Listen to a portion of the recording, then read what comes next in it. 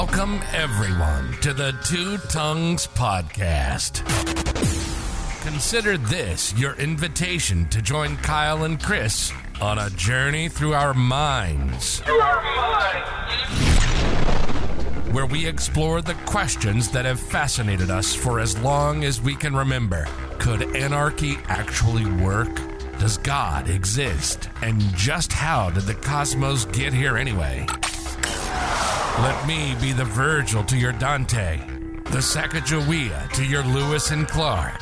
Let's take the guided tour through the dark chambers of our unconscious, seeking answers to the most important and unsettled questions of our shared existence. Ready or not, here we go.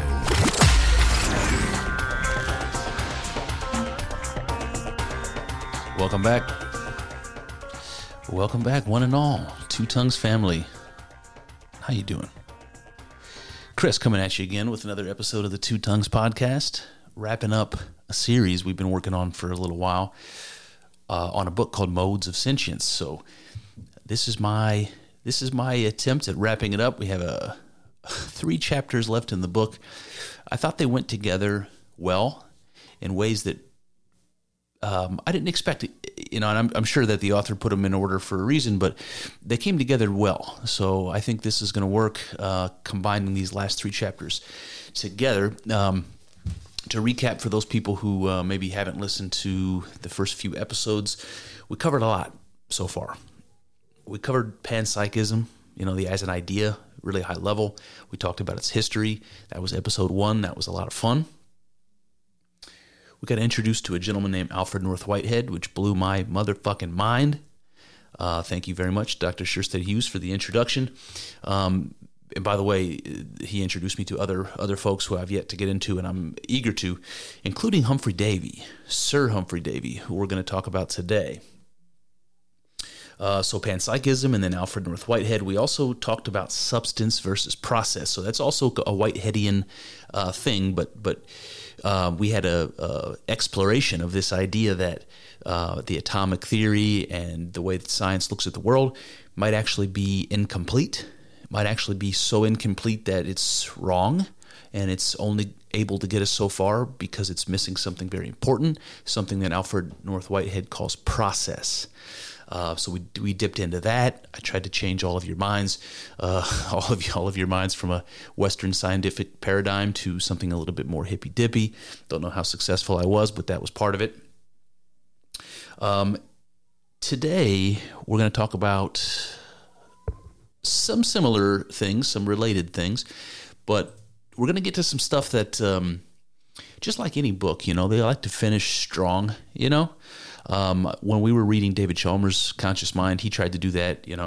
He was sort of egging us along the whole book, telling us that there might be a theory of consciousness that goes beyond the physical, something that might be able to allow us to map or figure out more about what consciousness is. And so he leads us up to that. In his last chapter, he starts talking about that. We get kind of something like that here from Dr. Sherstead Hughes, where we get to the end and we get introduced to a new theory that's pretty interesting. It's not Dr. Sherstead Hughes' theory. He gives credit where credit's due to the authors, but it's a really interesting perspective, and it's one that leans on quantum physics. And whenever that happens, I am a fan. There's so much about quantum physics. In particular, things like entanglement and wave function collapse that we've talked about, the kind of the dual nature of matter at the quantum level. There's all these sort of mysteries about quantum mechanics, and the idea that panpsychism or some type of metaphysics that's empathetic to panpsychism might give us an answer, or might get us further along in our understanding. It's really intriguing. And so that's kind of where we ended up. I don't want to spoil it for you because it's really interesting. I don't know that I understand it really well, but it's so interesting. So I'm going to ask you how interesting you think it is. So anyway, where to begin? This episode, I don't want to give you too much of an intro, and I don't want to give you a vocabulary lesson, but there is going to be some vocabulary that's going to come up. I have no way of knowing if I'm even pronouncing the word right, because I think Dr. Schursted Hughes invented it for the purpose. Demeteption. This is a word that we're going to see. I don't want to explain it because we'll do that as we read the quotes. But what I do want to do is tell you what I named this episode.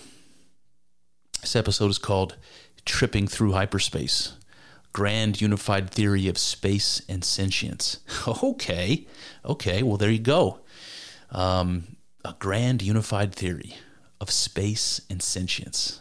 Okay, all right, well, that's what you have to look forward to.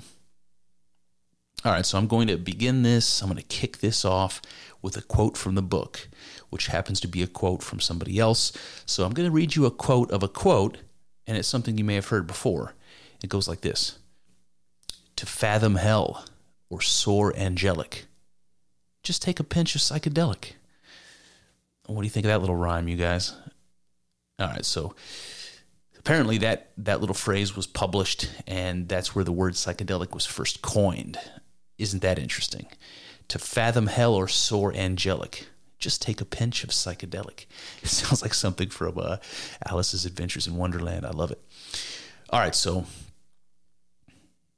whether a panacea or a snake oil promise, this is what we're going to explore today. Okay, are psychedelics a cure-all, or are they a snake oil promise? One or the other. Also, there's more to perception, to space and the cosmos, and to God itself than can ever be experienced in its entirety. It's not going to come as a surprise to hear that coming from me. I've said that before. God is something like potentiality. I don't think there's any end to what that means. The question is, can psychedelic consciousness let us peer deeper into that potentiality? Can they illuminate our being and provide a means to transcend our current limitations? Those are some good questions. Let's find out. Called this first section, Pentology of Perception. It's a chapter title from the book, Pentology of Perception. So Dr. Schursted Hughes is going to break down perception for us for a reason, but he wants us to get us to understand what perception is rather than assuming we know what it is, because, again, people don't often think about things very deeply, especially things that they know very well. And what turns out is, you could just look at Socrates, any conversation Socrates has with anybody, all you have to do is ask a couple of questions to specify meaning, and people are lost immediately. So what is perception? Let's talk about that a little bit. Perception is more than sensing, because we can also be sentiently affected by things other than our environment. As an example, we perceive the objects in our dreams. All right, so this is the first quote that opens this topic up of perception.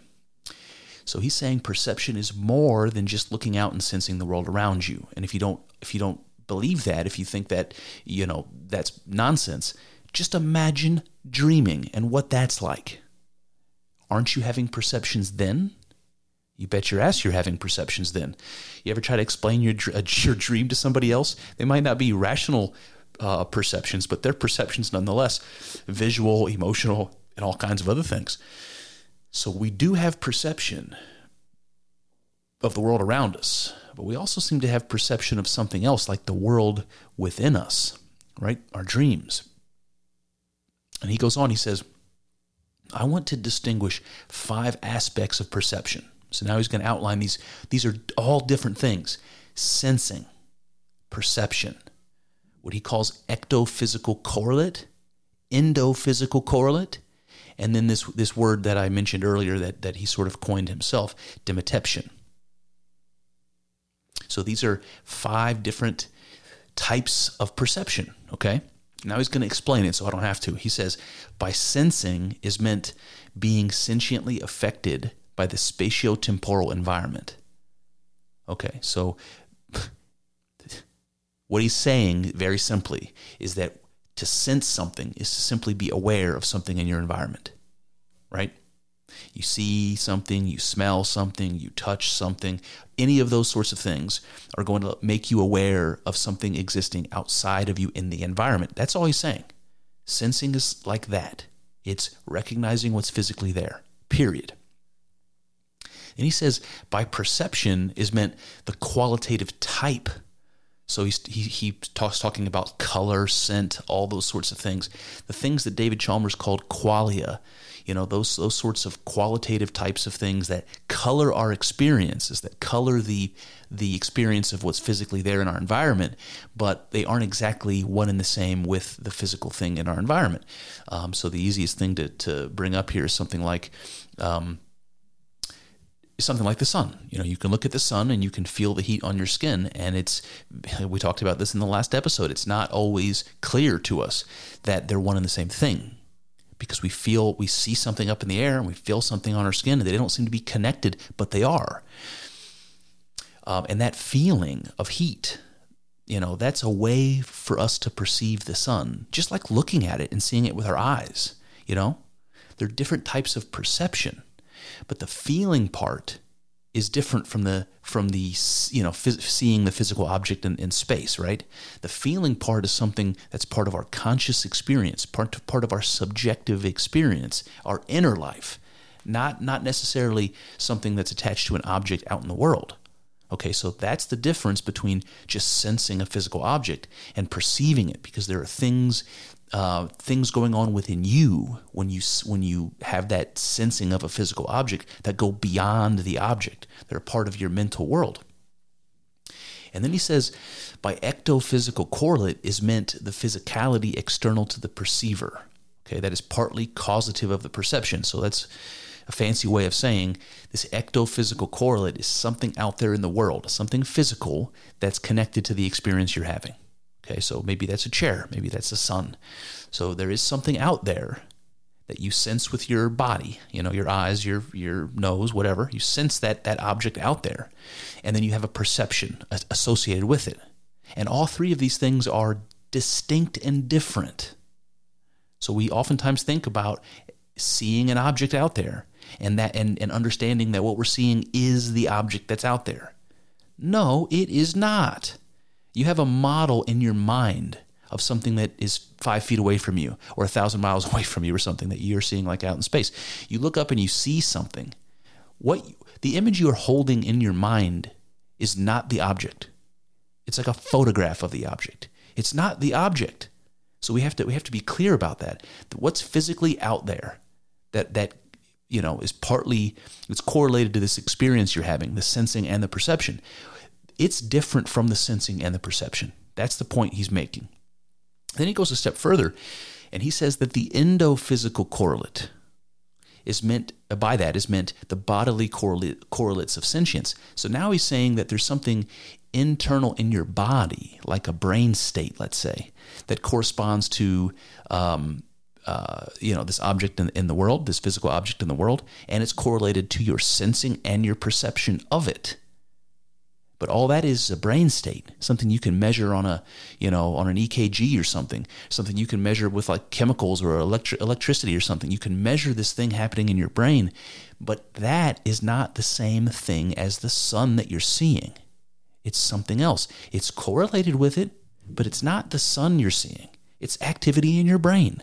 So we're breaking all this down to say there's lots of things going on when you have an experience. Lots of things going on. And they all are correlated in some ways. They're associated with one another, in a sort of cause and effect or part to whole sort of relationship. That's certainly the case. But there's a lot of things going on here.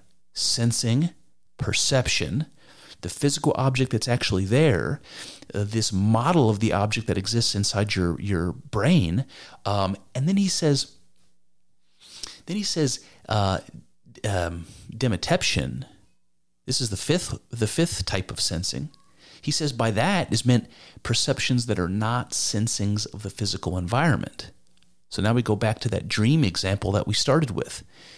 You can have a perception of something outside, like the sun, or you can have a perception of something inside, like your dream fantasy world, right? that sort of thing is not the same as looking out at the material world and having, a sensation of something. It's like going into your own being and having a sensation of something there. That's different. So all of these things are going on when we talk about, experience. Then he adds one more. He says, and Alfred North Whitehead, he adds something called perception in the mode of causal efficacy. And this is one of those fancy Whitehead philosophical phrases that he's invented to mean, and Dr. Scherstedt Hughes describes it like this: a primitive received feeling of externality.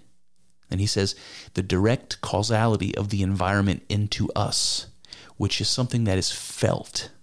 And he emphasizes that. So this is kind of hard to understand, but I'll read the next quote, and then you tell me if this is clearer. He says, for humans, the traditional five senses are at the forefront of our perceiving. With this perception in the mode of causal efficacy that Whitehead talks about as generally subconscious. Okay, for us it's subconscious. We're not exactly aware of it directly. He says, but in more primitive organisms, perception in the mode of causal efficacy is the only form of perceiving. And then he gives you an example. He says, a plant senses light, yet has no eye. Okay, so that's what I was wanting to get to. So you're trying to understand, what does Whitehead mean when he says that there's this other type of perception that's called perception in the mode of causal efficacy. Okay, now Dr. Scherstedt Hughes is saying what that means is something like how a plant knows when it's light and when it's dark. It doesn't have any organs that senses light, Of course, it's got cells, and the cells are using light for, making energy and all that sort of thing, chlorophyll and all that. But it has no sense at the level of, the plant to detect when it's light or when it's not. But you wouldn't argue that the plant knows, right? I mean, even a flower follows the sun across the horizon. You know that. It does know. So what is happening there? And so this is what Whitehead is pointing to. He's like, hey, we all have this feeling of a world outside of us, that we're inside of a space. And there are times in which we're aware of that, of being in a place, of existing with something external outside, a space outside of ourselves. And things can act on us from that space, and we can move through that space. And we feel that. We feel like we're in a place. And I think that's interesting. It's going to become more important a little bit later to understand that there's something like a mode of perception, an understanding of ourselves being in a place, in a space that is felt. Okay, now for the purposes of argument at this point in the conversation, we're just going to say, a perception is something that's felt, and that's what's meant here. But this is a kind of unusual type of perception, and the fact that they're felt is going to become important later. All right, he says, for humans, okay, we already talked about this, the traditional five senses business. Okay, he goes on, he says, a perception is a sensing and a qualial dimtept. Dimitept. I'm sure I'm mispronouncing that. What he means by that, he says a perception is a sensing. That's a physical sensing, right, of the world outside. And a qualial dimtept. Remember, a dimtept is an internal sensing. It's a mental sensing. And, qualia just describes those properties that are that exist, internally, like color and feeling, right? All sorts of feelings. Emotions and feelings. So when you have a perception, when you have an experience, there's a piece of it that's a physical sensing, and then there's a piece of it that's a mental sensing. That's all he's saying here. And I wonder, while we're talking about Whitehead, if what Dr. Scherstedt Hughes means by a qualial dimtept, that's a strange phrase, a mental sensing, whether that is how that's related to Whitehead's description of eternal objects ingressing. That's also kind of strange and hard for me to understand from the last episode, what ingressing really means. And I just wonder if there is a connection between these two things. That's something I'd like to ask the author. All right, so a perception, again, has a physical sensing and a mental sensing that's going on. And he says it's important to differentiate the action of sensing from the objects of that sensing. And that's exactly what I was trying to describe earlier when I was saying you look up and you see the sun, or you feel the heat from the sun on your skin. It's like, yeah, okay, that's how you know the sun is there. Those are different ways in which you know the sun is there. But those different types of sensing, they aren't the sun. It's the only way we know the sun, right? But they aren't identical with the sun. They're only a signal that the sun is there. Something like that. It's important to understand that. All right, he says, just as we do not say that the perceiving of a cloud is the cloud, so we should not say that the perceiving of whiteness is the whiteness. The cloud is an external correlate of its being perceived, and its color an internal correlate. So that's an interesting way of putting it. So a perception seems to be a thing, but it's not the same thing as what's being perceived, right? A perception is not the cloud that you're looking at. A perception is something that you have in, somehow in your mind, let's say, in your body and in your mind, maybe both. And the color white, let's say, is not in seeing white, right? It's not the perception of white that white is. It's something else, right? So we want to be careful not to make a distinction between sensing and what's being sensed. And then he's going to start twisting this logic a little bit in a strange way. He says the cloud is an external correlate of its being perceived. So now it's like the cloud is not exactly the object. The perception becomes the object, and the cloud is correlated to the perception. Isn't that weird? Because it's not clear which is which. We look up at the cloud and we think that the cloud sends a signal to our body and our mind, and we have a perception generated of the cloud. What he's starting to say here is something the opposite. Like you have a perception, and this material object is the correlation to the perception, not the other way around. That's interesting. We're going to see more of that in a bit. But it's also important to understand that there's an external and an internal component to the object of perception. The cloud out there, the physical object out there in space, the impression that is made in your brain, and the perception, the mental perception of all the qualia, all the feels involved. What does it feel like to experience a cloud? All of those sorts of things. There's an internal piece of the experience, and there's an external piece of the experience. It's not clear that they're different, right? I mean, they're different. They're different perceptions, but perceptions of not of different things, of the same thing. All right, he goes on, he says, existence transcends the spatio-temporal. That just means reality goes beyond space and time. It includes more than just the physical. He says perceptions are neither mental nor material, but they can manifest mentally as objects of perceiving and demitting, and as matter. Okay, so that's interesting. Perceptions can manifest as matter. That's what he's saying here. Perceptions can manifest as matter. They can manifest obviously as sensing and demitting, which we've already talked about. As you've got this internal impression, right? When you have an experience, that's true. But he's saying that it can also be matter. A perception can be, mental qualities, but can also be matter. Mind and matter both. That's interesting. So when he says perceptions are neither mental nor material, he's saying that they don't arise from the mind or the physical world, even though they're correlated to both. It's not that you're sensing an object which triggers a perception.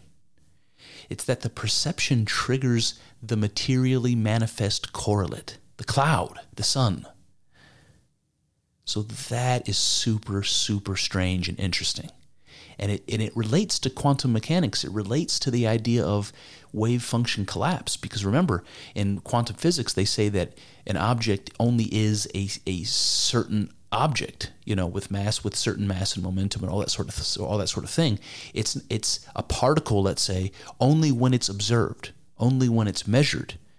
In the meantime, it's just this potential. It's everywhere. It's everything and nothing at once. That's how they describe quantum mechanics. And then when you look at that thing that's everything and nothing at once, it collapses into a specific something. And it's something like that Dr. Sherstead Hughes is describing. He's saying that perhaps this thing that we're calling perception, maybe that somehow is the object. That is the important bit. And having the perception creates this material correlate, the cloud. It also reminds me of the quote that I like to talk about from John Piaget when he was describing, kids and development and all that. And he basically said, and I'm paraphrasing here, but that a child, as they're developing their sense of themselves, slowly, bit by bit, through their experiences, that they're also developing the sense of the world around them, and that they happen simultaneously, and that they're connected necessarily. And the idea is that the child develops itself, comes to know itself and the world simultaneously, such that it's as though they themselves and the world emerge together simultaneously. And that's how we experience the world. And that's how we experience ourselves. And there's this interesting, topsy-turvy sort of thing that's trying to be explained. And I think that's exactly what Dr. Sherstead Hughes is getting at here, putting the emphasis on perception. All right, he says, thus do we distinguish the act that is sensing from that which is sensed. So now he's saying, remember, he was warning us not to confuse the act of sensing with what's being sensed. And I think what he's saying here is that we differentiate, subject and object, because the nature of perception includes a complementary external and internal experience. And so we assume that they must be two things if they induce two distinct perceptions. So there's something like that going on. And that might be an error. We talked about that before when we were in the last episode when we were talking about the sun as an example. All right. He goes on, he says, it's a common error to say that heat is molecular motion. Okay, that's super interesting. It's a common error to say that heat is molecular motion. Heat is a felt perception, which can in part be caused by molecular motion. To say that heat is molecular motion is as confused as saying that happiness is a cigar.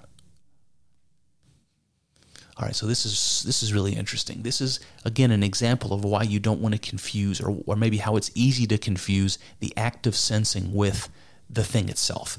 So we know that if you have a chunk of ice and you heat it up, that it will melt, and then it will boil, and then the water will evaporate. And scientists will tell you that what's happening there is that in the frozen state, the molecules in that water are barely moving at all.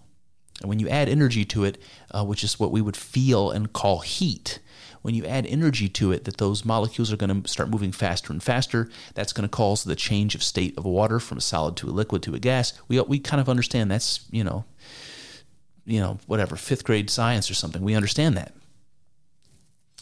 But he's saying that the molecules moving around producing this heat, that's not what's happening.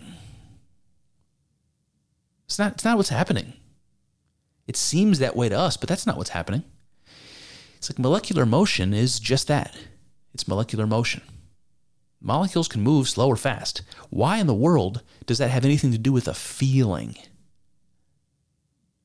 There's no logical reason why molecular motion should feel like anything at all, let alone as heat. He said, that's what he's saying. Heat is a felt perception, right? Heat is, what we're feeling is sort of more a part of us than a part of the object. So what does that mean? So yeah, it's correlated with molecular motion, but it's not the same thing. Heat is not the same thing as molecular motion. Heat is only us sensing it. Okay, it's a way for us to perceive the motion. It feels a certain way. That's interesting, but it's very, very difficult to explain. They're correlated, but they are not the same thing. One is external, one is internal, that kind of thing. And then he says, likewise, it is with vision.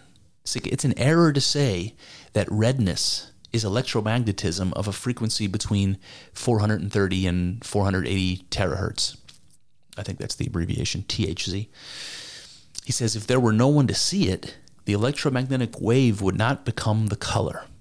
And inversely, we can imagine the color without the need for the electromagnetic wave.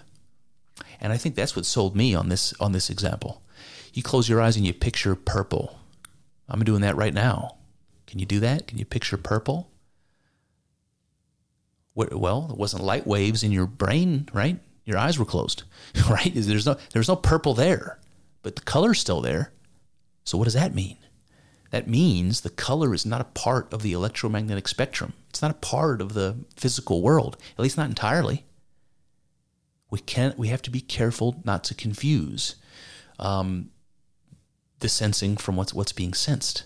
And in this case, the color is not the same thing as a certain frequency of the electromagnetic spectrum. And how do you know that? Close your eyes and think of purple. That's how you know that. He says, we also realize that there can exist a far higher number of perceptions than those which we humans are privy. More colors, sounds, scents, perceptions of more kinds than we can ever conceive, and still yet experiences of types beyond perceptions, conceptions, and other common human modes of experience. He says the quantity of such eternal experiential types is infinite. Perhaps certain humans have more perceptions than others.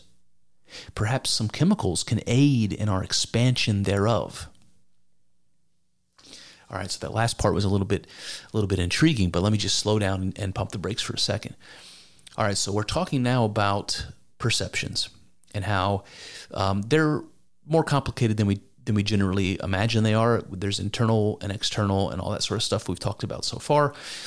He's saying that maybe there are even more.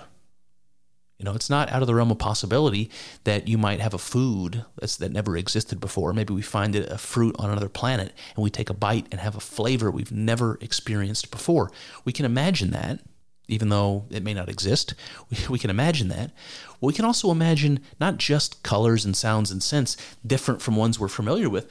We can also imagine perceptions of other kinds that we have no, hardware to understand, like the way that a bat echolocates, or the way that animals see it, like in the infrared range or something, like or like those crazy transhumanist people that put magnets in their fingertips so that they can feel the magnetic waves or fields when they get near metal objects or whatever. There's all sorts of things that we might imagine are possible in terms of perception above and beyond what we're familiar with. We can imagine, in fact, maybe an infinite range of experience and perception, right? So there's very likely, we already know with things like echolocation, there's already things like that we are close enough, to in our own planet to recognize that there's perception out there that we don't have. And of course, we know that there are infinite worlds out there, and maybe there's who knows what possibility, that they might hold. Then he says, perhaps certain humans have more perceptions than others, and that's interesting. It's like you might have a throng of people walking down Times Square in New York, all looking at the same signs and looking at one another, and some people are seeing that scene similarly, and some people are seeing that scene very differently. And we have no way of knowing that. Maybe some people do have perceptions or a range of perceptions that other people don't. And then he says, maybe some chemicals can aid in that process. Maybe psychedelics are going to expand the types of perceptions that are possible. Color me intrigued. All right, he says, just as it is error to say that a color is its common ectophysical correlate, so the electromagnetic wave, for instance, so it is error to say that a color is its endophysical correlate. He says the color is what it is, regardless of its physical substrate. Okay, so color in this case is we already proved it's not the same thing identically as an electromagnetic wave. It's also not the same thing as the thing in the physical world that is that color, right? The sun is yellow, the flower is red, the sky is blue. No. The color is not the same thing as the sky or the flower or the sun. It's something separate, seemingly. All right, so now we get to demeteption. Demeteption is a word Dr. Sjöstedt Hughes coined after the Greek goddess Demeter. So maybe that would help us to pronounce demeteption, but that's how I'm going to go. So demeteption, if you remember, refers to perceptions that are not sensings of the physical environment. He says these are experiences that are cultivated by us. So not the world outside, but by us. So he's going to give us some examples. He says, a common mode of demeteption is imagination. Images appear before us, not directly caused by external physical objects. There's nothing imaginary about a mental image, he says. And that's true in a certain way. It's like you close your eyes and you imagine something. And we know it's not real in the sense that it's not physically there, but it wasn't there a second ago, and now I've made it there. It's a very godlike thing, imagination. You know, I'm staring out behind my closed eyes into infinite blackness, and I will for an image to appear, and it appears. It's pretty magical, by the way. Demeteption, okay? He says there's nothing imaginary about a mental image. It is something, right? It's easy for us to say it's nothing or it's make-believe because it's not physically real, but it is mentally real. It is there. You are seeing it, right? Yes, sort of. So he goes on. He says, demitting is not sensing. Thus, demitting is the act of experiencing an atemporal perception. Okay, so by atemporal perception, he just means it's something that's not bound by time. And it's something like color. You know, we talked about all the qualia. Those are things that we're demitting. You know, those are things that are somehow coming from us rather than from the world. And I can't remember if it was the episode before this or the one prior, but there was an interesting quote about that, about color being timeless, being eternal. And it's explained like it exists in Plato's world of forms. You know, it's like a color might appear in an object, and it might appear in your imagination, but that object will perish, and you know, you and your imagination will perish, and that the color is still there. It's still possible for conscious creatures to observe a color, you know, in another object, let's say, in their own minds. So those colors can never be killed or born. They're eternal somehow. And this is what he's saying, that that demitting is an experience of something eternal. And that's interesting. He says, demiteps include dreams, episodic memories, hallucinations, psychedelic mindscapes, subconscious phenomena, and other mystical states. These are all experiences that have no immediate ectophysical causes. See, there's nothing out there in the world that we're looking at when we experience a dream or a memory or a hallucination or a psychedelic experience. It's not out there. It's within. Demitep, okay? And that's interesting, and it's going to become important as well as we push through. All right, so this brings me to the next section for today, a section I call Spinoza, Davy, and Infinite Attributes. All right, here we go. Were a congenitally blind man to experience colors in a dream, he would not know that they were colors, let alone would he be able to describe them. So it is with ineffable psychedelic experiences. So that's great. He's saying here, when people have psychedelic experiences and aren't able to describe them, it's like even though the experience itself was real and dynamic and complex and substantial and all that sort of stuff, they come to and can't put words to it. So it seems like everyone else to be nonsense. And he's saying, imagine if you were born blind and you dreamt about colors and then you woke up and tried to explain them. That is what people are the situation people are in when they're trying to explain a psychedelic experience. It's not that it's not real. Sometimes it's the realest of real. That's how people describe mystic experience. And still, it's not easy at all to make it, to explain it, to give it meaning to somebody else. All right, he says, examining psychedelic phenomenology through Spinozism, that's a word that Kyle always laughs. He has trouble pronouncing. I'm also having trouble pronouncing. It's the philosophy of Baruch Spinoza, for those who remember that. So Spinozism. All right. So from there, examining psychedelic phenomenology through Spinozism, that might provide new modes of thought for this psychedelic renaissance in which we find ourselves. By that, he's referring to all these breakthroughs in medicine and all the scientific research that's being done now and has been done over the last maybe decade or so on psychedelics, when it wasn't really allowed for a long time. Prior to that, it was super taboo, and it wasn't something that the academic community was doing a lot of work on. So they are now, and so that in many ways we are going through a psychedelic renaissance. So what he's saying here is, can we examine the philosophy of Spinoza and have a basis for what he calls new modes of thought? Okay, so why Spinoza? I mean, you probably don't have to hear that from me anymore, but I'll give you Einstein's words here because he does a better job.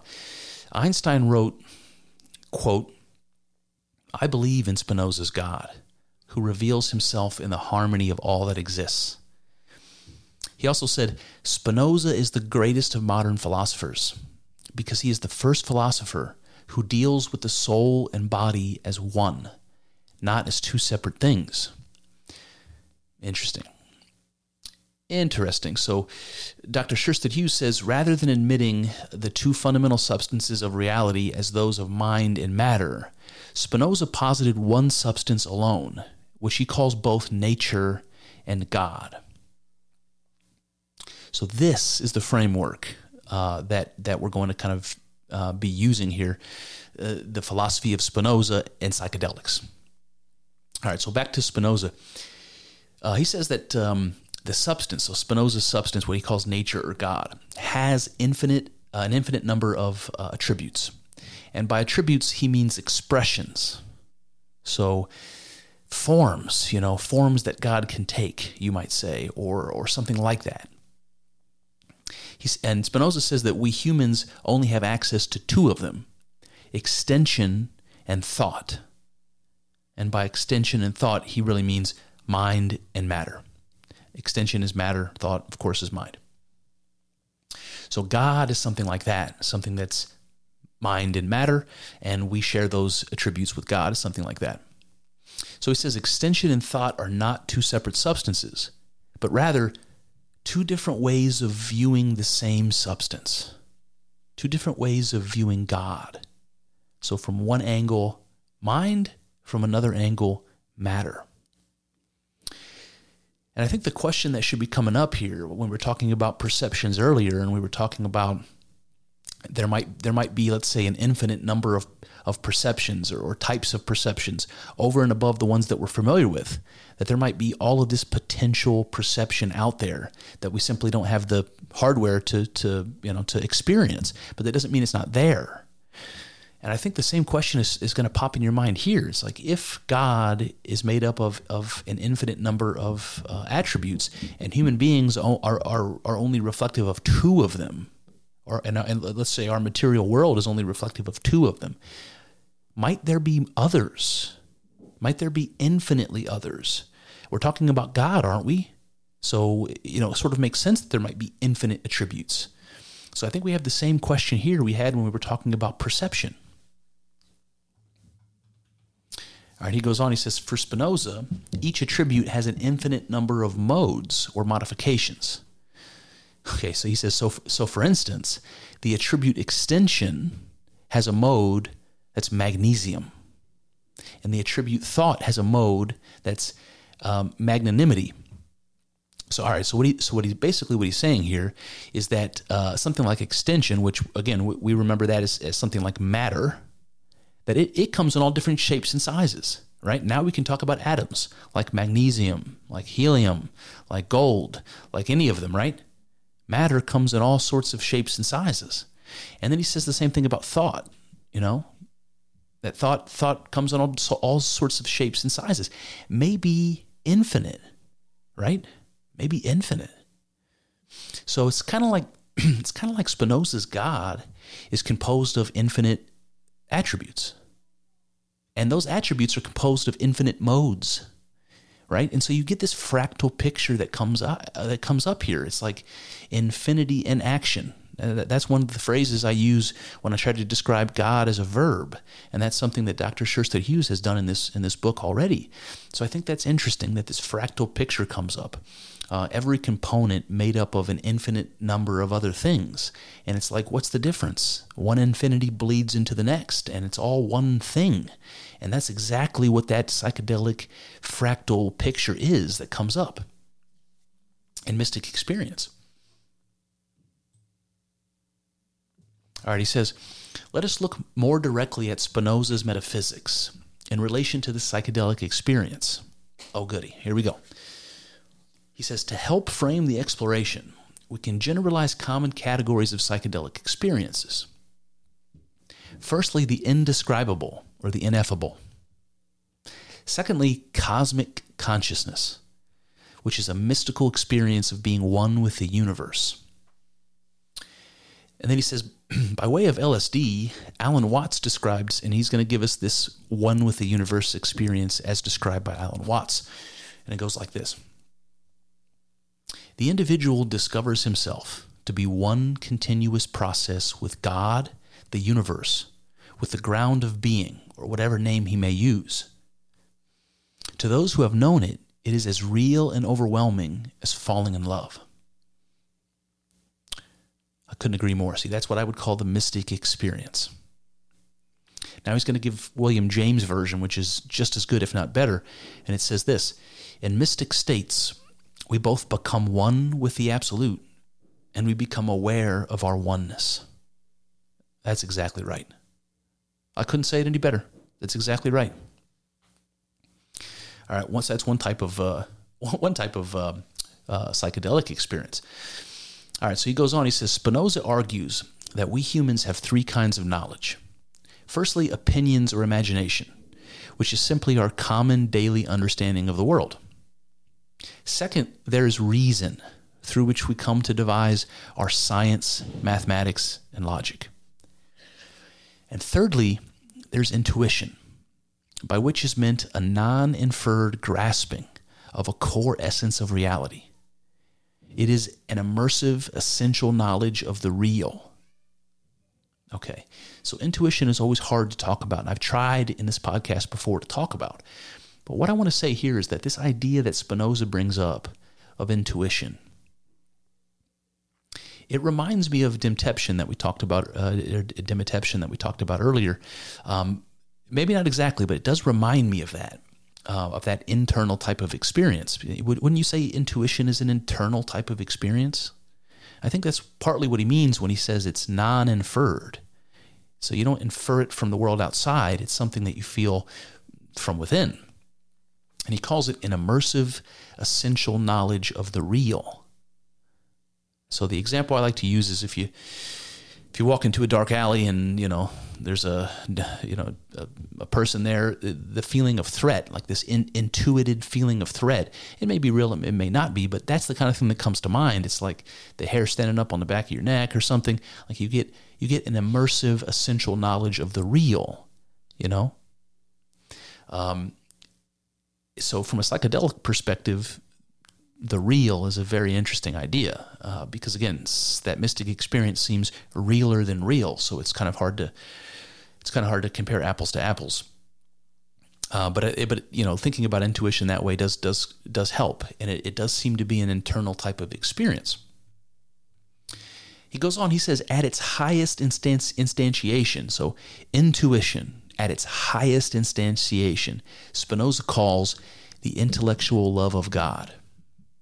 The intellectual love of God. To attain this state, Spinoza tells us, is the highest joy. It is to intuit the nature of reality in its eternal form. To intuit temporality being the means through which the attributes of extension in thought are manifest. It is love, according to Spinoza, because it is joy with the knowledge of its cause. It is the means by which core reality comes to love itself through self-consciousness. All right, so there's a lot there, but a lot of good stuff there. Okay, so there's this thing that Spinoza calls the intellectual love of God, which he seems to think is like the highest type of intuition, and it makes sense. That is what I would call the mystic experience, becoming one with the universe. Everything is imbued with meaning, infinite meaning, and everything blends together into one. And you're full of the feeling of peace and love. All of that stuff rings completely true of a mystic experience, what Spinoza calls the intellectual love of God. He says it's the highest joy, which is something I can attest to. Anybody who's had a psychedelic mystic experience can tell you that. He says it's to intuit the nature of reality in its eternal form. That part I agree with. And to intuit time as the means through which God becomes manifest. And that's interesting. I can vouch for the idea that there is a feeling of, or a questioning of time, a feeling that time is illusory somehow, and matter also feels illusory in a mystic experience. So I think there's a connection there to what Spinoza is saying, and it's very interesting. It makes you wonder if Spinoza had mystic experience of his own. I wonder if they were psychedelic or not. And then he says it is love, according to Spinoza, because it is joy with the knowledge of its cause. And this, I think, is more important than you might think at first glance. You do hear people have a mystic experience who say all is love, or God is love, or love is the force that kind of keeps the universe together and moving. Love does certainly come through. But the point Spinoza is making here is that through self-consciousness, by experiencing itself, by God experiencing itself, is joyful, he says, because it's joy with the knowledge of its cause. It's like you're seeking to know where you come from, and you don't know, and you're seeking and seeking and seeking after it. And after the hardest struggle imaginable, you come to realize the thing that you've been searching for is yourself. And then when you recognize that, feeling such intense joy, because it's like, for me, it was a searching after God. So when I recognized in mystic experience that God and myself are not distinct things, it was incredible joy. It wasn't just that I found God, because I had. It was that I found God within myself, that I had been God all along. And it's like this it's like a laughable joy. It's like you're laughing and crying at the same time kind of experience. That's what he's talking about. It's like, yes, you found God, and it's been right in front of your face the whole time. And isn't that amazing? That's what it's like. And I think that is spot on. He says it is the means by which core reality comes to love itself through self-consciousness. Yes, to love itself, to recognize itself. That's exactly it. And then he's going to pivot over to Sir Humphrey Davy because he talked about Spinoza's intellectual love of God in his book, his final book called Consolations. The Latin for love of God is amor Dei, so that's what he uses. He says Spinoza's amor Dei. Now this is what Davy has to say about it. He says, I saw in all the powers of matter the instruments of the deity. I saw love as the creative principle in the material world, and this love only as a divine attribute. So when he says I saw all the powers of matter he says I saw in all the powers of matter the instruments of the deity.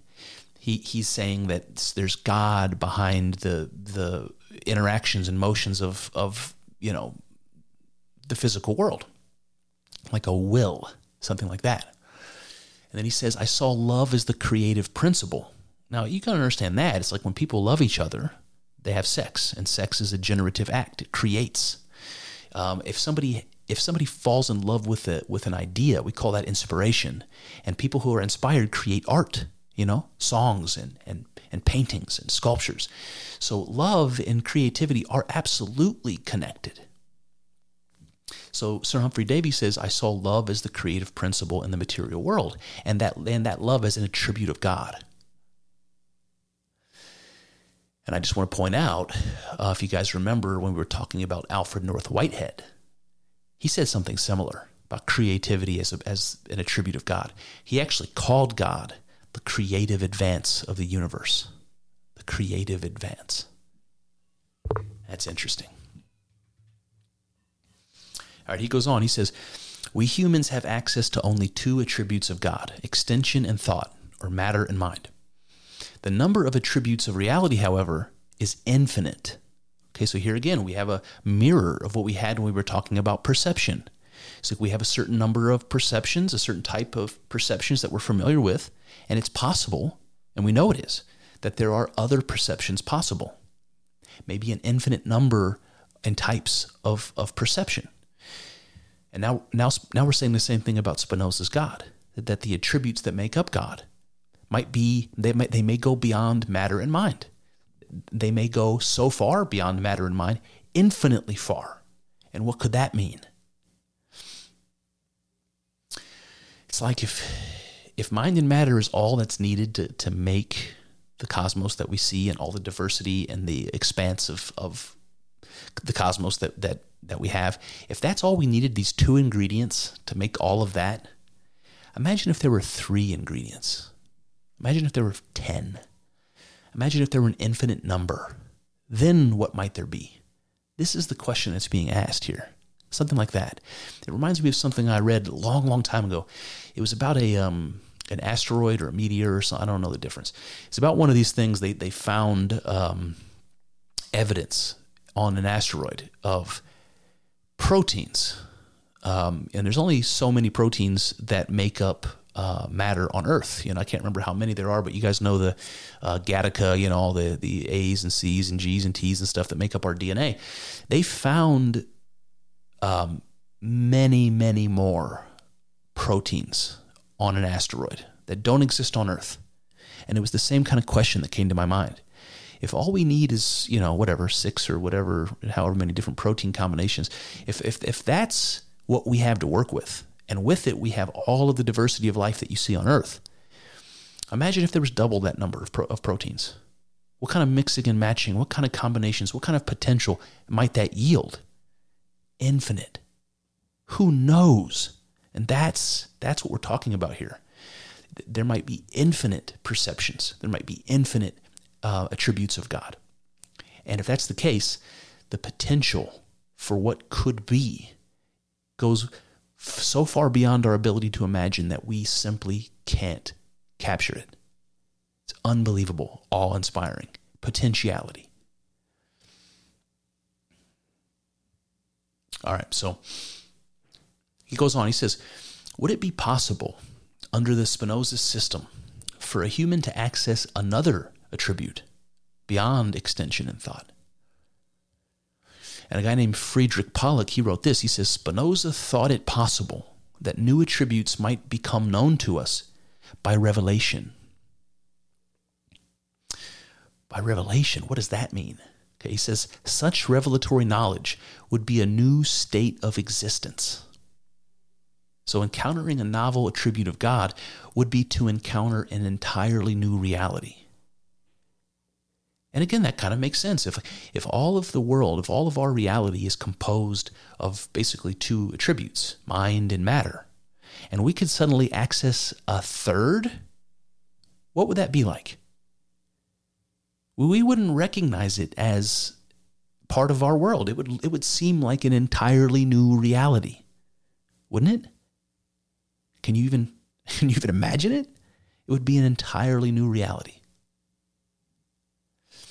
All right, so Sir Humphrey Davy expresses the limitation in expressing the psychedelic state. You know, the difficulty to speak about it or describe it. He says it like this, quote, "You are now in a state which a fly would be, whose microscopic eye was changed to one similar to that of a man. And you are wholly unable to associate what you now see with your former knowledge." I think that's great. Imagine being a fly, and suddenly your eyes were changed to that of a human, and the data coming into your little fly brain was no longer what it used to be, something like what you and I have. You could not make any sense of it.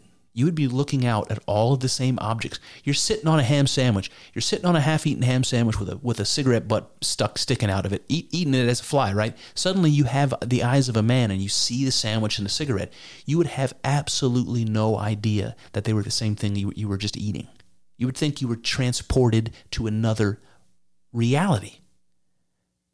And that's interesting. He's saying that's similar to what a man is like in a psychedelic experience. It's like you're looking out at a completely different reality. And the strangest part about it is, it's the same reality you already knew. It's just from a different perspective somehow. You know, just like the fly sitting on the ham sandwich. He says, that is what it is like to be a fly being a man is analogous to what it is like to be a man tripping psychedelic. So the fly would be encountering an entirely new reality.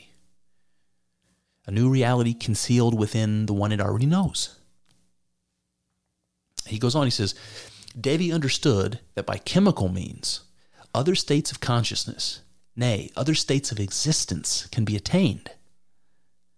Thus, through reason yields theoretical metaphysics. Psychedelics yields practical metaphysics. Therefore, to be a genuine mind researcher, one must brave hell and soar angelic. So what is he saying here? He's saying, look, just like we were talking about with the fly, man takes psychedelics, looks out at the world and sees a completely different view of the world. One so different, it's like experiencing an entirely different reality, an entirely different existence. And he's like, look, if we can go into this experience and examine and record and better understand what this other view of reality is like, that we're going to have a more complete picture of what reality actually is. That's why he calls it practical metaphysics. It's literally going in to ourselves and getting our hands dirty, diving into the deepest mysteries with the highest stakes and trying to bring back knowledge from that. And in order to do that, he said, you must brave hell and soar angelic. There are risks to that. There are risks and rewards, obviously. So to enter psychedelic consciousness is literally to explore the untamed and unspoiled realms that lie just beyond the borders of our familiar reality. And psychonauts are like conquistadors of our own wild potentiality. Something like that. And that brings me to this next section, which I call Deeper Than Depth. Deeper Than Depth. Here we go. The inquiry into the relation between mind and matter requires revolutionary thought.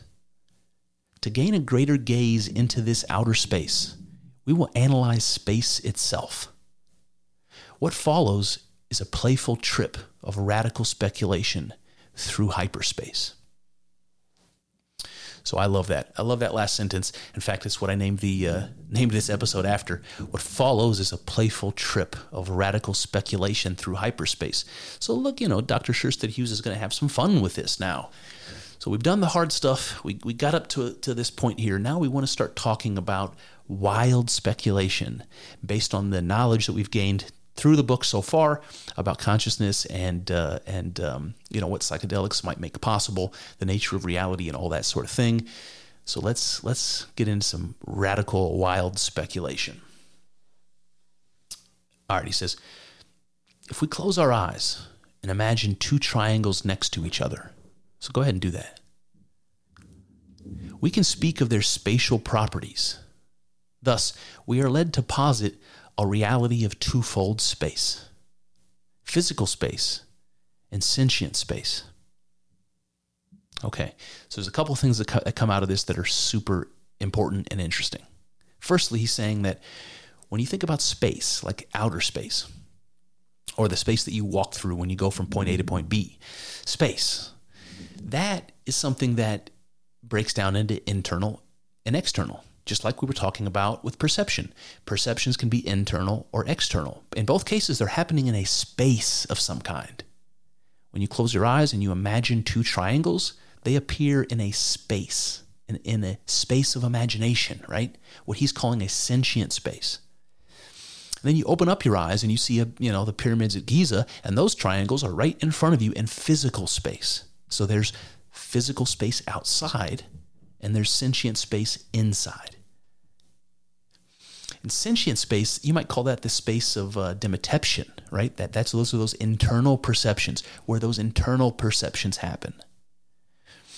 Okay, so for now, just kind of keep in mind when we're imagining two triangles, they do seem in our imagination to have a relation to each other, a spatial relation. One is next to the other, one is on top of the other, one is overlapping the other. There is space in our imagination.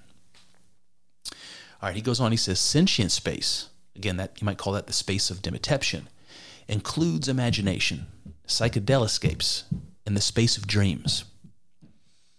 And Alfred North Whitehead put it this way. He said, a dream world is nowhere at no time, though it has a dream time and a dream space of its own.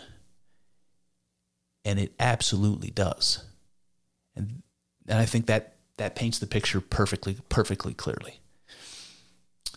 A dream is not something that exists in physical space or time, but it certainly does have a space and a temporal, structure in your dream.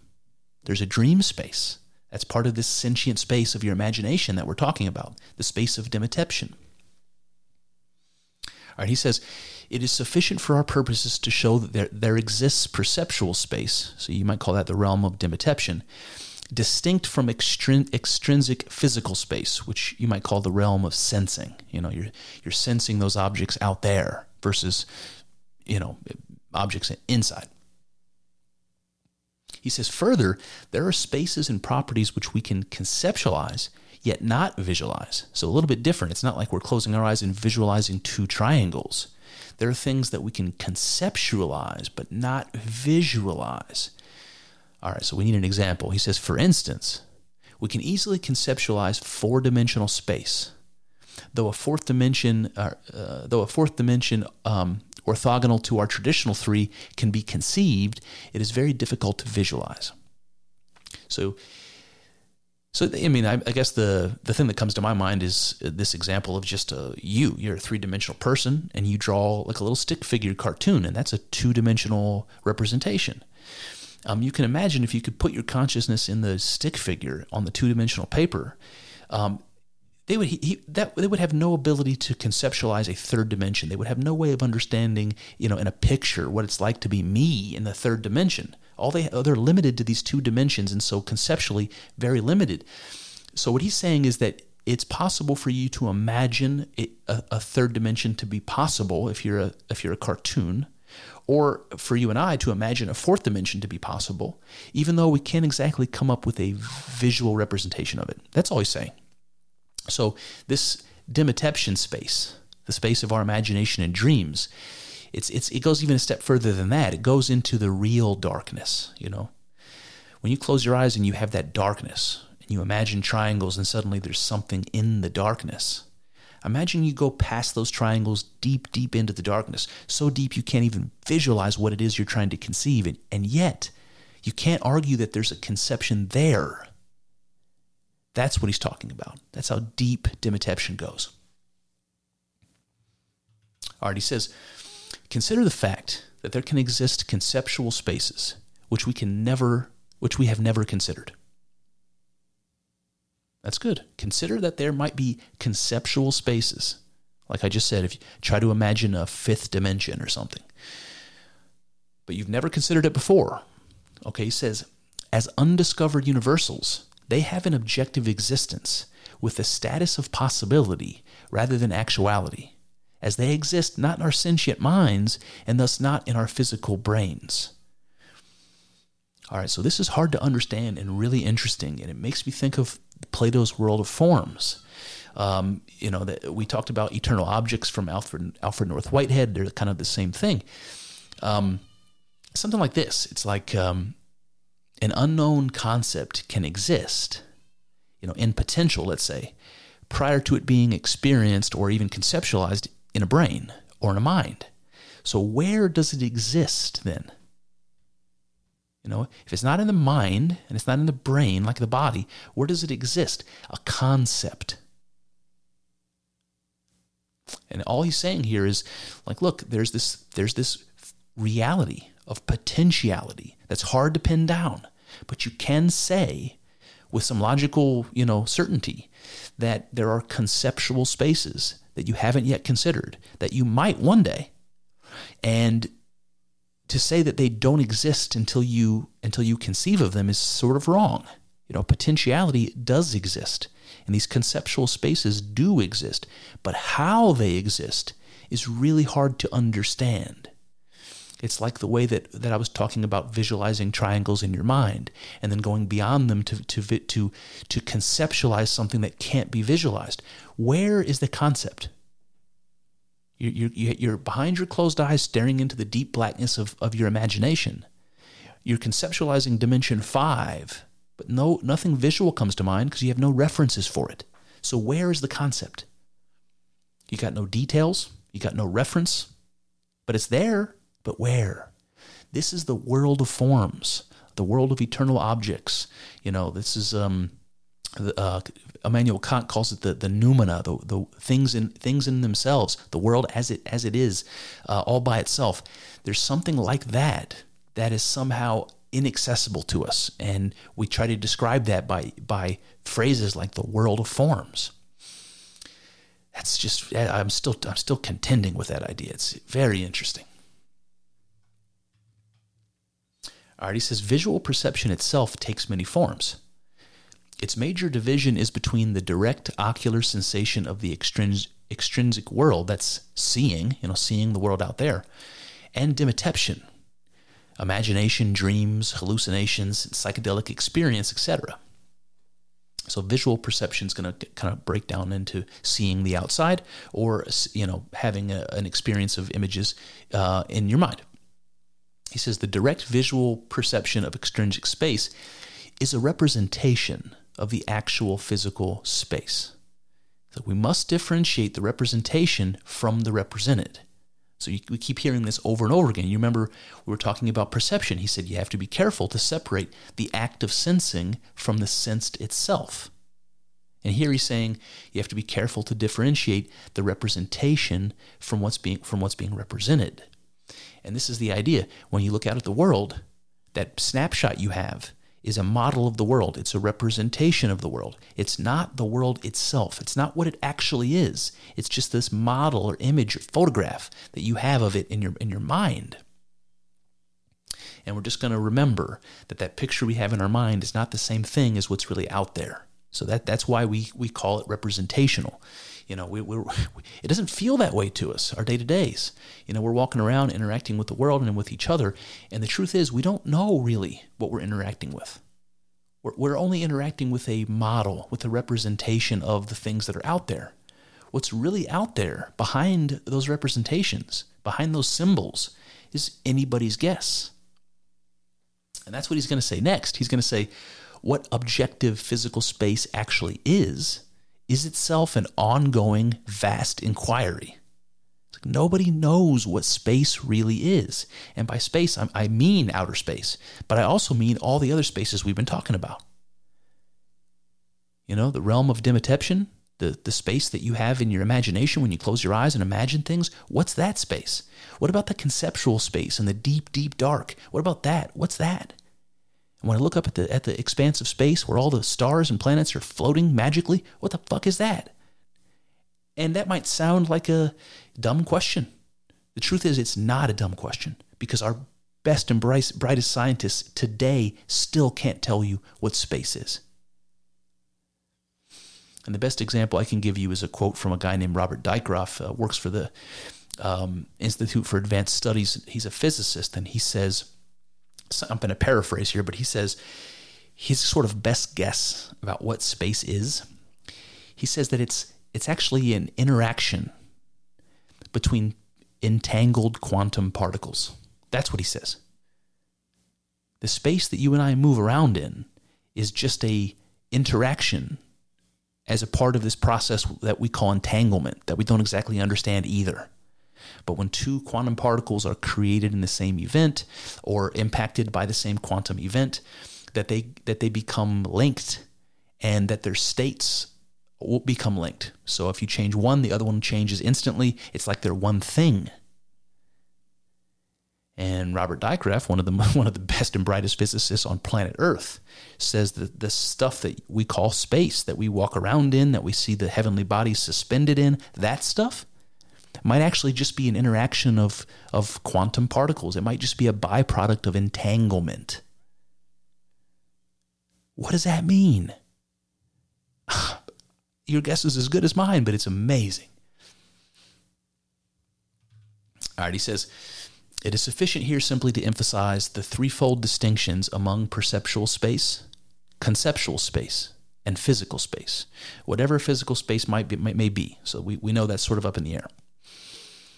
We just want to make it clear that there's these different types of spaces that we can talk about. Which brings me to my next section, which is called, but what kind of space is outer space? All right, here we go. All right, we're going to talk about Immanuel Kant to open this up. He says, Kant's transcendental idealism explains that space and time are pure forms of intuition that exist in our minds as molds, as it were, that shape incoming sensations spatially and temporally. So what is he saying here? He's saying Kant believed that space and time were filters, I would call them. They're filters through which incoming sensations are given a context, spatial and temporal context.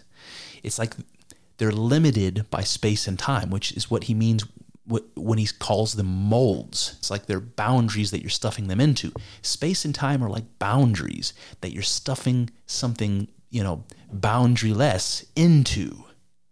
You're putting something unknowable into a box so that you can know it somehow. That's what's happening. That's what Kant is trying to describe. And I wonder if this is the same thing that Dr. Shersted Hughes said that Henri Bergson was describing when he came up with this idea of a reducing valve. He's like, consciousness is something like infinite and terrible and powerful and completely incapable of being comprehended unless it's dialed back. You got to dial the power back. You got to close that reducing valve so there's only a little bit coming out so we can deal with this thing that consciousness is, this vast, terrible, power. And that's kind of what Kant is saying. He's saying we've got sensations. We don't know what's behind those sensations exactly. We don't know what the objective world is. But what we know is that that's unknowable to us until it gets shoved in this mold that we call space and time. And that does seem to be what Bergson was talking about when he described consciousness is a reducing valve, and psychedelics is potentially something that opens that valve. So space and time, according to Kant, are pure forms of intuition that exist in our minds as molds. Interesting. He says our minds are spatial molds that when filled present physical space, and when empty present imaginary space. So I got to tell you, the hair on my arms stands up when I read that. Our minds are spatial molds that when filled present physical space. So when there are physical objects, the thing that we call space seems to us like physical space. When there's nothing physical in it, then it becomes imaginary space. Just like when you close your eyes. It's like when I imagine myself floating out in space somewhere, deep, deep, deep in space, maybe so far away that I can't even see starlight. It's just pitch black and nothing is there. It kind of reminds me of being in the float tank. And I close my eyes, and I'm in this world of my imagination. And I open my eyes, and there's no difference. That's what it's like in the float tank, by the way. And that I think is the point he's making. It's like physical space and imaginary space aren't different. But when there are physical things present, we interpret this space to be physical. And when there's nothing present, we interpret that space to be mental or imaginary.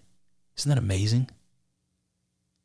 It's like if you close your eyes and you're swimming in this world of imagination, and the things that you're imagining become physically real, then that space you're in transforms into physical space. It's no longer imaginary. Now you're in a real place with real things, right? It's just the flip of a switch.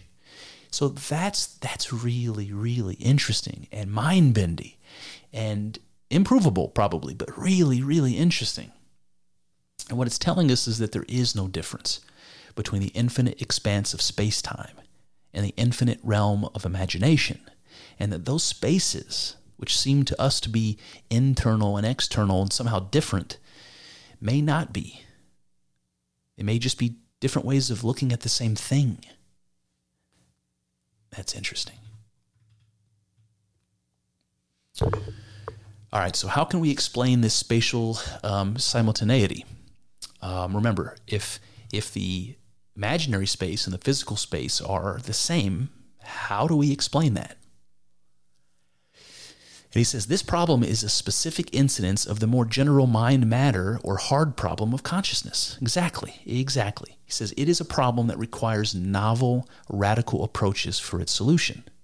So how can physical space and mental or imaginary space be the same? Dr. Sherstead Hughes says, one such solution expands the concept of space. So that's what we're going to do next. Now we're into the real hippy-dippy speculative stuff. And this section I call Moore, Broad, Smithy's theory, because what the theory we're going to be describing came from those three individuals, Moore, Broad, and Smithy's. All right. C.D. Broad proposes that the triangle one imagines and the correlated brain patterns could relate as real spaces within a greater space that encompasses them both. Now, by greater space is meant one with more dimensions. As an example, a space deeper than depth, one that unifies the physical with the mental. So that's interesting. Now we're talking about dimensionality. And remember, that was something that I think it was Kant that said a little bit earlier, that if there are more dimensions than we are, physically able to kind of distinguish, if there are more going on than what we're aware of, that one of those dimensions must be the realm of the spirit. So you remember that was said a little bit earlier, and we're going to kind of get into that. All right, so it might be that the imaginary space and the physical space are both subsumed by a greater space. And by greater space, he means a space with higher dimensions. So imagine, again, the cartoon you have on the piece of paper, that's a two-dimensional space that exists within a three-dimensional space that's our world. So imagine that. You have a two-dimensional space inside of a three-dimensional space, maybe a three-dimensional space inside of a four-dimensional space, something like that.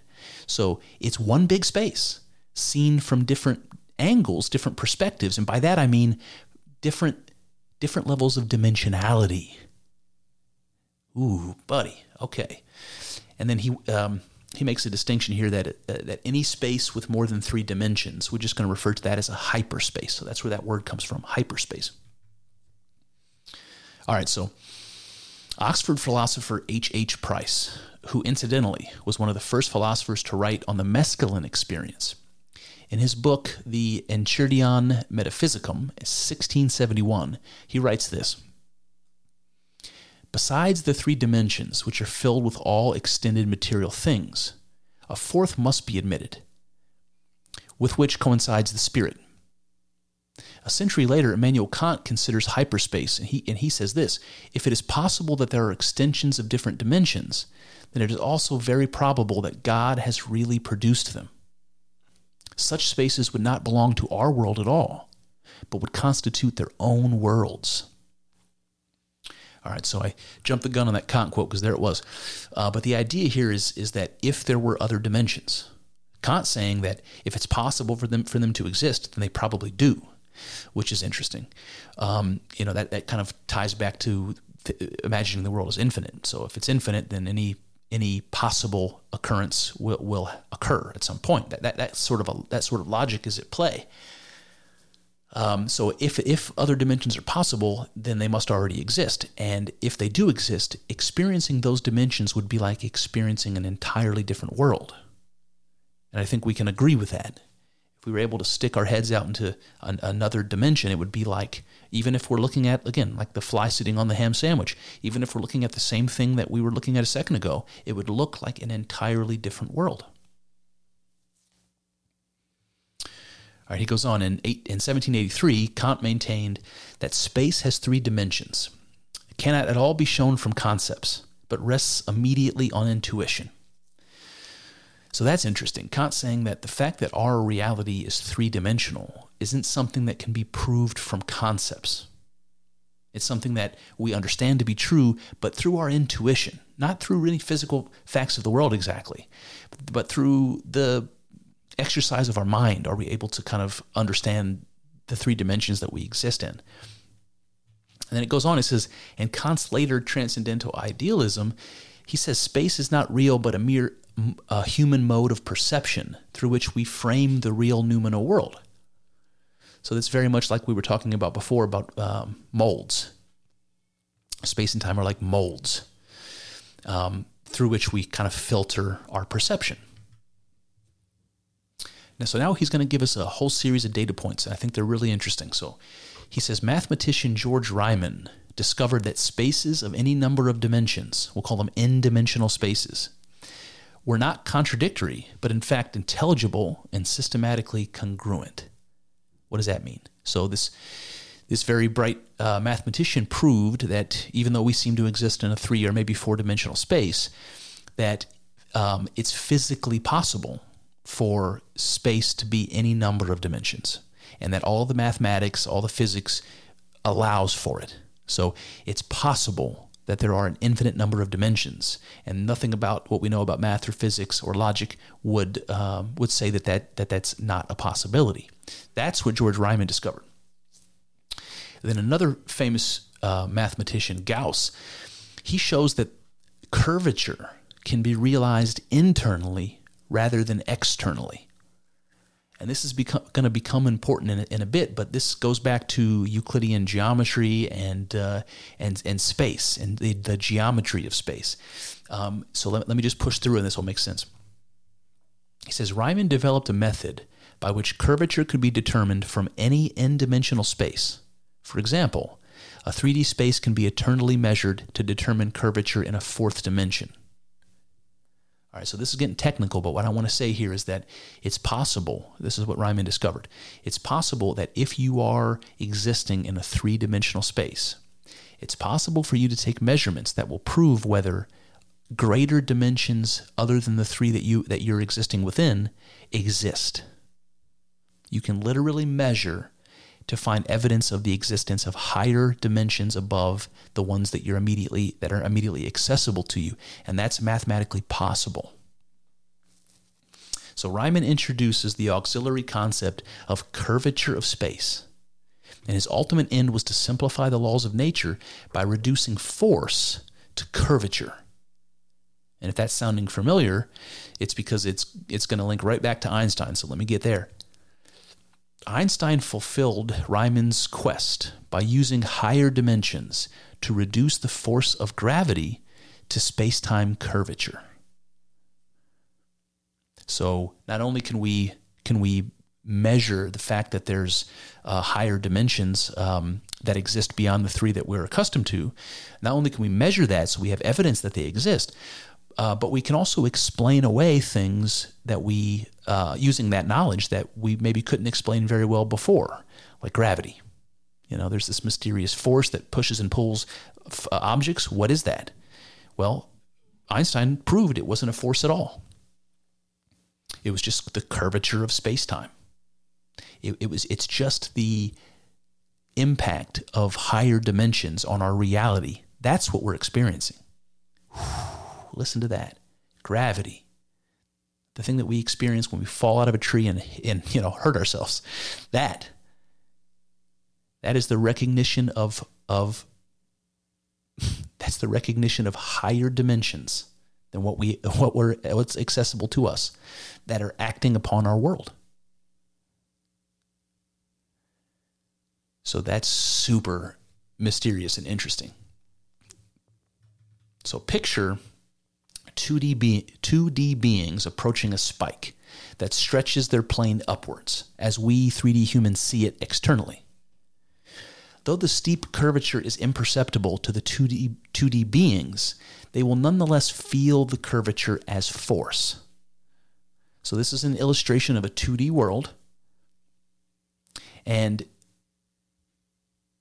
the perspective of the 2D beings in the world encountering something that, again, represents curvature, like a higher dimension. They would feel the force of that. Let's say walking up that steep curve would take more energy than walking across a straight line, let's say. They would feel and notice something's different here. And what they're feeling and noticing is invisible to them. It doesn't mean it's not real. It's the effect of a higher dimension. Oh my God, that's amazing. All right, so let's keep going. He says, the curved extra distance is felt as a resistance force rather than seen as an increased space. Exactly. So you can unravel some mysteries, maybe, by assuming higher dimensionality. So let's see where this goes. He says, yet there are perhaps further developments to be made in this field relating extra-dimensional curvature to qualia, thereby correlating not just force to geometry, but qualia too. That is to say, that a relation of n-dimensional space and sentience is here suggested. So again, hair standing up on my arms, I highlighted that last sentence. That is to say, that a relation of n-dimensional space and sentience is here suggested. So Dr. Sherstead Hughes, while we're doing this wild speculation chapter, he's saying that it's possible space and sentience are one thing somehow.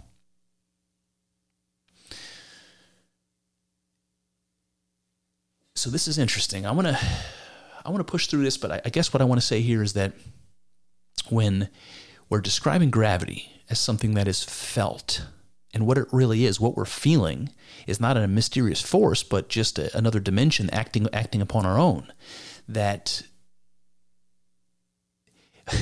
again, I have to remember what we said many times in this episode already, that we have to separate the act of sensing from what's being sensed. And I think that's what happens here, because it's invisible. It's like what you're sensing is something from a higher dimension, or the higher dimension itself is what you're sensing.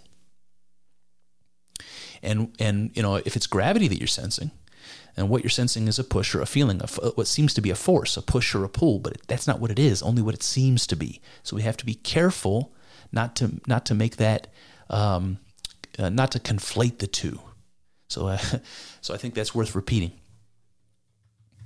All right, he goes on, he says, John Smithies, a neurophilosopher and associate of Aldous Huxley, provides theories through which we can understand the relation of space to sentience. He proposes sense data are spatial entities distinct from physical objects and bear both temporal and causal relations and higher dimensional spatial relations to a physical object. Okay, so when we encounter an object, when we have a perception or a sensation of an object, that what we have is an experience of the relations, including the higher dimensional relations. And so there may be an explanation in higher dimensions to explain all these different types of perception that we talked about at the beginning. So the demoception, the qualia, the sensing, the external and internal correlates, all that stuff might be explained, partly through our three-dimensional reality and partly through higher dimensions. So what does that mean? He says this theory offers a contiguous spatial connection between mind and matter. It advances the actuality of a unified space of multiple dimensions, which in which all virtual space, which we would call mental space, and physical space, which we would call perceptual space, are cross sections. So again, just like we were talking before about a two-dimensional object inside of space inside of a three-dimensional space, inside of a fourth-dimensional space, that's maybe something like that we're looking at. That when we say something like mental space or physical space, that what we're seeing are simply cross sections of a higher dimensional space, a greater space. And then he has a quote in here by a psychiatrist named Paul Schilder, who says, "The space in which objects are perceived and the space in which they are imagined are one and the same." That's exactly the hippy-dippy, mind-bendy thing we were dealing with earlier. He says it's not to say that physical space is not real, but rather to say that our access to it is through virtual space, which is three-dimensional. So our access to the objective reality behind our perceptions, it's filtered through our models, the things that we said before. They're representational. And how are they represented? In 3 dimensions. So that's why the world looks and seems like it does to us. But if in fact it has greater dimensions than 3, then it contains more than what we're aware of. It is more than what our representation is. That would be a good way of putting it. And he goes on, he says, through a 4th-dimensional perspective, we can see that the mental and the physical can be both fundamental and unified in a mind-matter monism.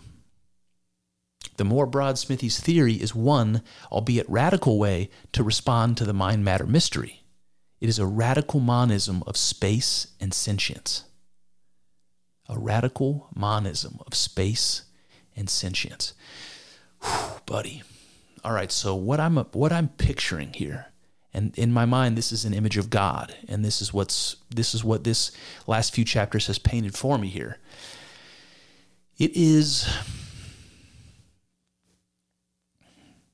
well, it's more conceptual than visual. I'm trying very, very hard to visualize it, and it's nothing really coming to me, but it's like a transforming shape that's made of an infinite number of dimensions.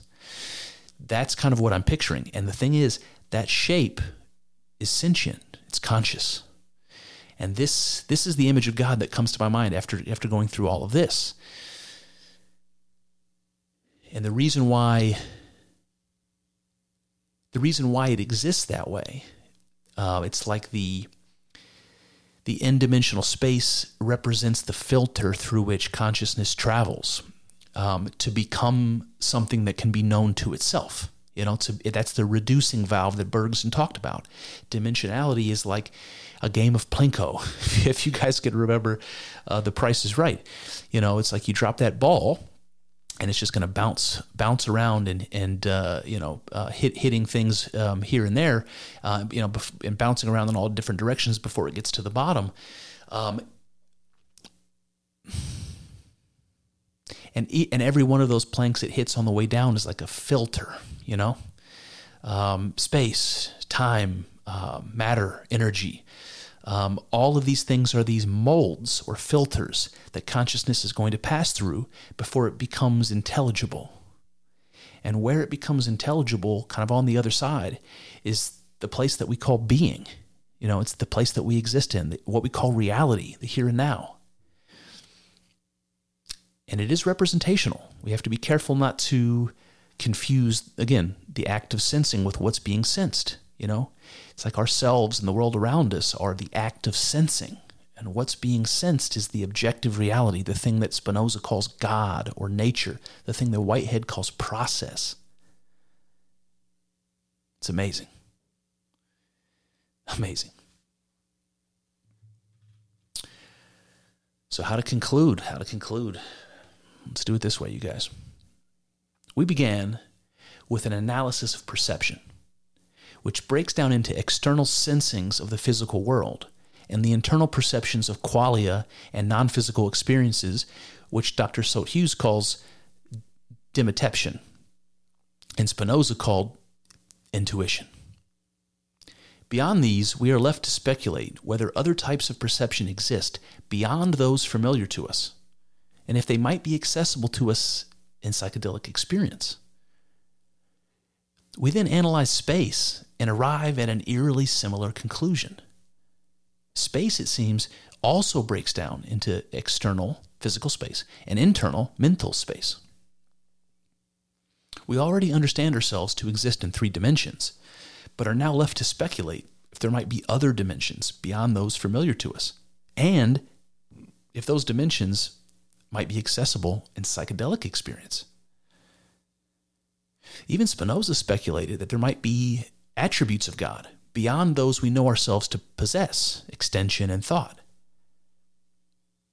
And Sir Humphrey Davy and Albert Einstein emerged to suggest that all this potential, realities, perceptions, and modes of being beyond those we know, might be present and hiding simultaneously. But where and how are they hiding? How are they present and yet not accessible? Perhaps because where they exist is in dimensions of our reality that we cannot perceive. They are there, like 3D you staring out at a 2D cartoon, and to the cartoon you're invisible, intangible, and forever out of reach.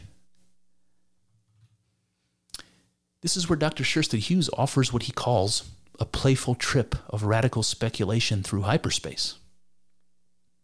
He says, if it is true that there is potentiality laying behind our reality, behind our perceptions and our model of space-time, it might be detectable. Detectable in a way that extra dimensions of reality are detectable. They have been observed and mathematically verified from the inside. We can literally measure the curvature of space-time predicted by Einstein, and in so doing, glimpse a shadow of a 4th dimension, which acts on us and yet remains forever out of reach. And just as Einstein noted that the feeling of gravitational pull is nothing more than the geometry of space-time, Dr. Schursted Hughes suggests that we detect the potentiality beyond our 3-dimensional existence in exactly the same way, by feeling. What in the world can this mean? It means that when we experience qualia, when we feel what it is like to be a human being, we are detecting something we cannot observe. In feeling, we recognize that we are encountering something of higher dimensionality, something that is reality and is not reality, all at the same time. As the popular physicist Sean Carroll might say, we are encountering something deeply hidden. Wow, what an idea. The qualia, which are felt, might be crying out to be recognized, to be acknowledged from a dimension to which we have no direct access. Our subjective inner experience, our consciousness, might be, like gravity, a misunderstood or unknown part of ourselves, or part of the greater reality of which we are a part. And wow again that we can reconcile the oneness of mystic intuition with the otherness of material reality by posing a division within. A division that exists in the structure of being itself, in dimensionality. Might it be this dimensionality that Bergson tried to describe as a reducing valve to conscious experience? It is dimensionality that divides consciousness from itself, so it can be self-conscious. The thing that divides the mythological heaven from earth, Tiamat from Apsu, order from chaos. The thing that our stories tell us gives rise to being itself. Okay, Dr. Scherstedt, I'm intrigued. You've got my attention. Now all that's left is one final question. What in the hell is dimensionality? Well, there you have it. That's one avenue explored, but infinitely more still to go. I hope you enjoyed thinking along with us. I know. It's not easy work. Thinking. It's hard and full of uncertainties, but I'm grateful for the company as we trek through this together. Here's to hoping that the juice is worth the squeeze. See what I did there? Let's find out together in the next episode.